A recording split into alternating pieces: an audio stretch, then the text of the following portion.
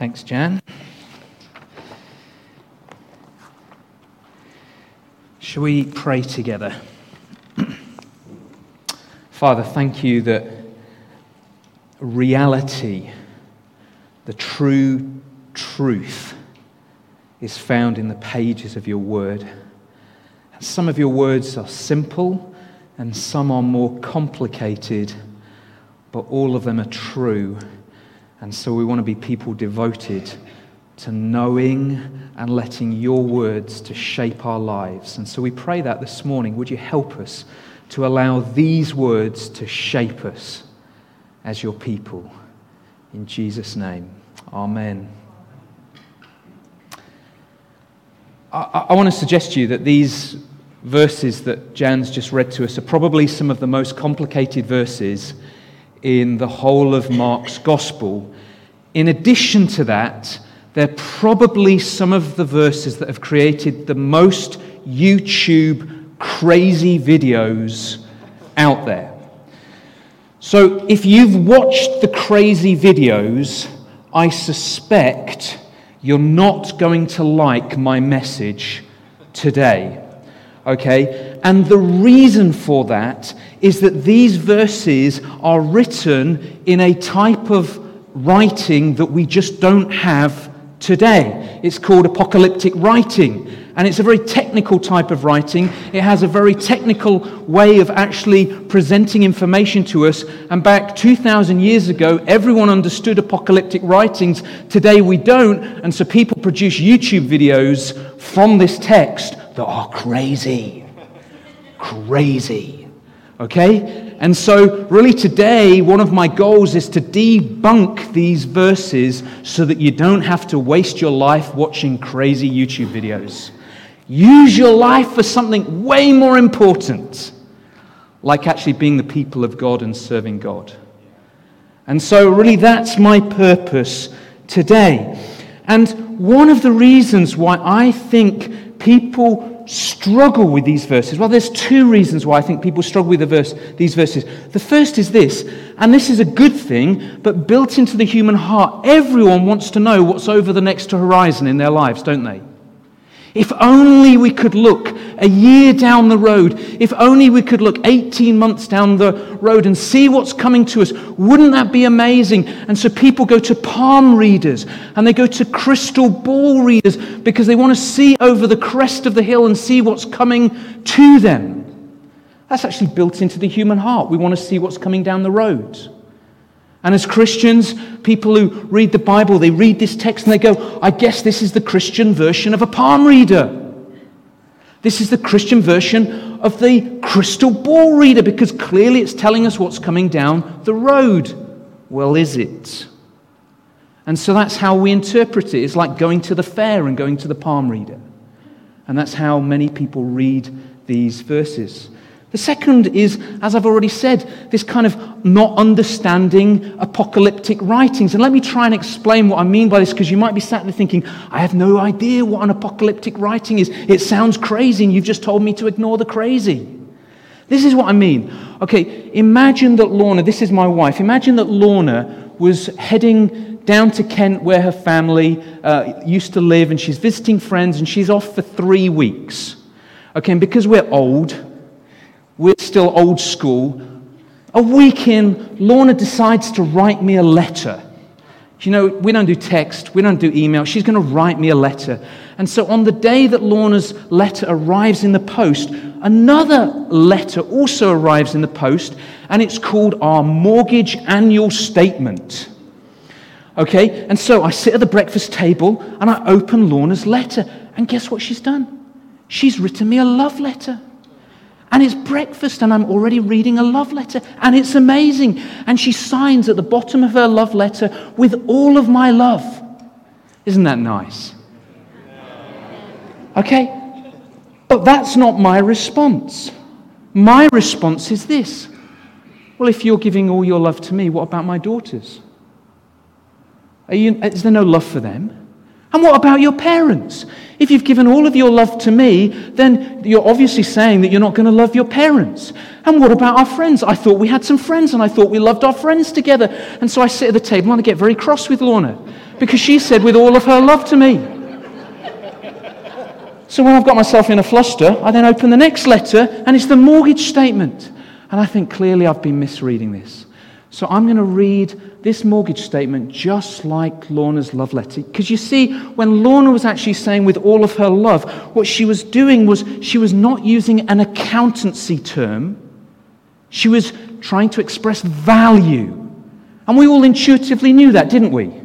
She wasn't actually saying, here's 100% of my love, I'm now going to apportion it all to all the people. That's not what she was doing. She was just saying, I love you, and I want you to know that. But now over to the mortgage statement, because I've learned that lesson. So at my mortgage statement, it says here that I need to pay this amount every month. And I think, well, it's not an accountancy term, is it? It's just an expression that I should be paying something, so I'm going to pay whatever I like. So I'm going to pay threepence, whatever that is. And so I'm going to pay threepence. What's going to happen to me and my mortgage? I'm going to get myself in trouble because that actually is an accountancy issue. I should actually be paying my mortgage. And this is what we do with apocalyptic writings. We try and read apocalyptic writings like it's history. And then we get ourselves in trouble. You see, apocalyptic writings were a very specific genre of writing, and all of you understand apocalyptic writings, you just don't know the word. Let me give you an apocalyptic writing. C.S. Lewis, The Lion, the Witch, and the Wardrobe. It's a world that's been created with symbolic images to help us understand reality. Aslan. Who's Aslan? Everyone's just said, Jesus is a lion. How can a human be a lion? We understand that symbols can mean other things, and that's exactly what happens in apocalyptic writings. And then we read a text like this and we go, do you know what? It's history. And that's where we get ourselves in trouble. We don't interpret the text as it should be. It's like we're reading our mortgage statement as if it's a love letter, and then we wonder why we're getting ourselves in trouble. And that's why it's so important that we read the text as it is and as it was meant to be. Otherwise, we get ourselves in a big muddle. And this is actually my warm-up for January, because in January, we're going to be doing a whole series on Daniel. And if you don't understand apocalyptic writings, you're in big trouble when it comes to Daniel. So this is really important. We must understand the text. And we've got to understand that symbols sometimes mean other things, and we've got to be able to do that work. Otherwise, we get ourselves in trouble. However, there's also something even more fascinating about this particular passage, because John Mark, he writes in this particular style, but then he makes a big twist, and do you know what the twist is? This is the twist. And if you only listen to one more sentence, it's this. In light of all that is about to happen, live like this. That's basically what this whole chapter is about. Everything that's about to come, live like this. And so if you wanted to understand Mark chapter 13, understand it like this. I see that we've got a few Kiwis in the house. Give us a little cheer, a little hacker maybe. Okay, we got some. Okay, so imagine this. We've got some Kiwis in the house. Imagine that it's half time, and once again, the All Blacks are getting hammered by England. Okay? Just imagine that, okay? And so the Kiwis, they go into their halftime team talk, and the coach gets them sat around like this, and he's saying, guys, things aren't going as you planned. So we now need to work out what our second half plan is, because if we keep doing it the way that it was, you're just going to get hammered again, and it's going to be another score to England. So we need to change the plan. That's basically what Mark 13 is all about. Between now and when the end comes, you need to learn to live like this. Otherwise, defeat is coming. That's basically what Mark 13 is. It's a halftime team talk to people who are disorientated, like the Kiwis always are. That's what it is. And so really all I want you to do is imagine that you're in God's halftime team talk, okay? We're looking around at the world around and we're going, we don't understand everything that's going on in this world. We need God to help us reorientate so that we can live from now till either we die or Christ returns so that we can live for Him. That's what Mark 13 is all about. So I've got 5 points to my halftime team talk. Okay? So you've got your oranges. I don't know if they still have oranges. Maybe they have like Lucasade or something now. But as you're sucking on your oranges, I want to give you 5 points to my team talk. And the first is this. If you're going to live for Christ in this world, you need to get used to unmovable things becoming movable. Okay, that's the first part of the team talk. Verse 1 and 2. As Jesus was leaving the temple, one of his disciples said to him, "Look, teacher, what massive stones!" Unmovable things. "What magnificent buildings!"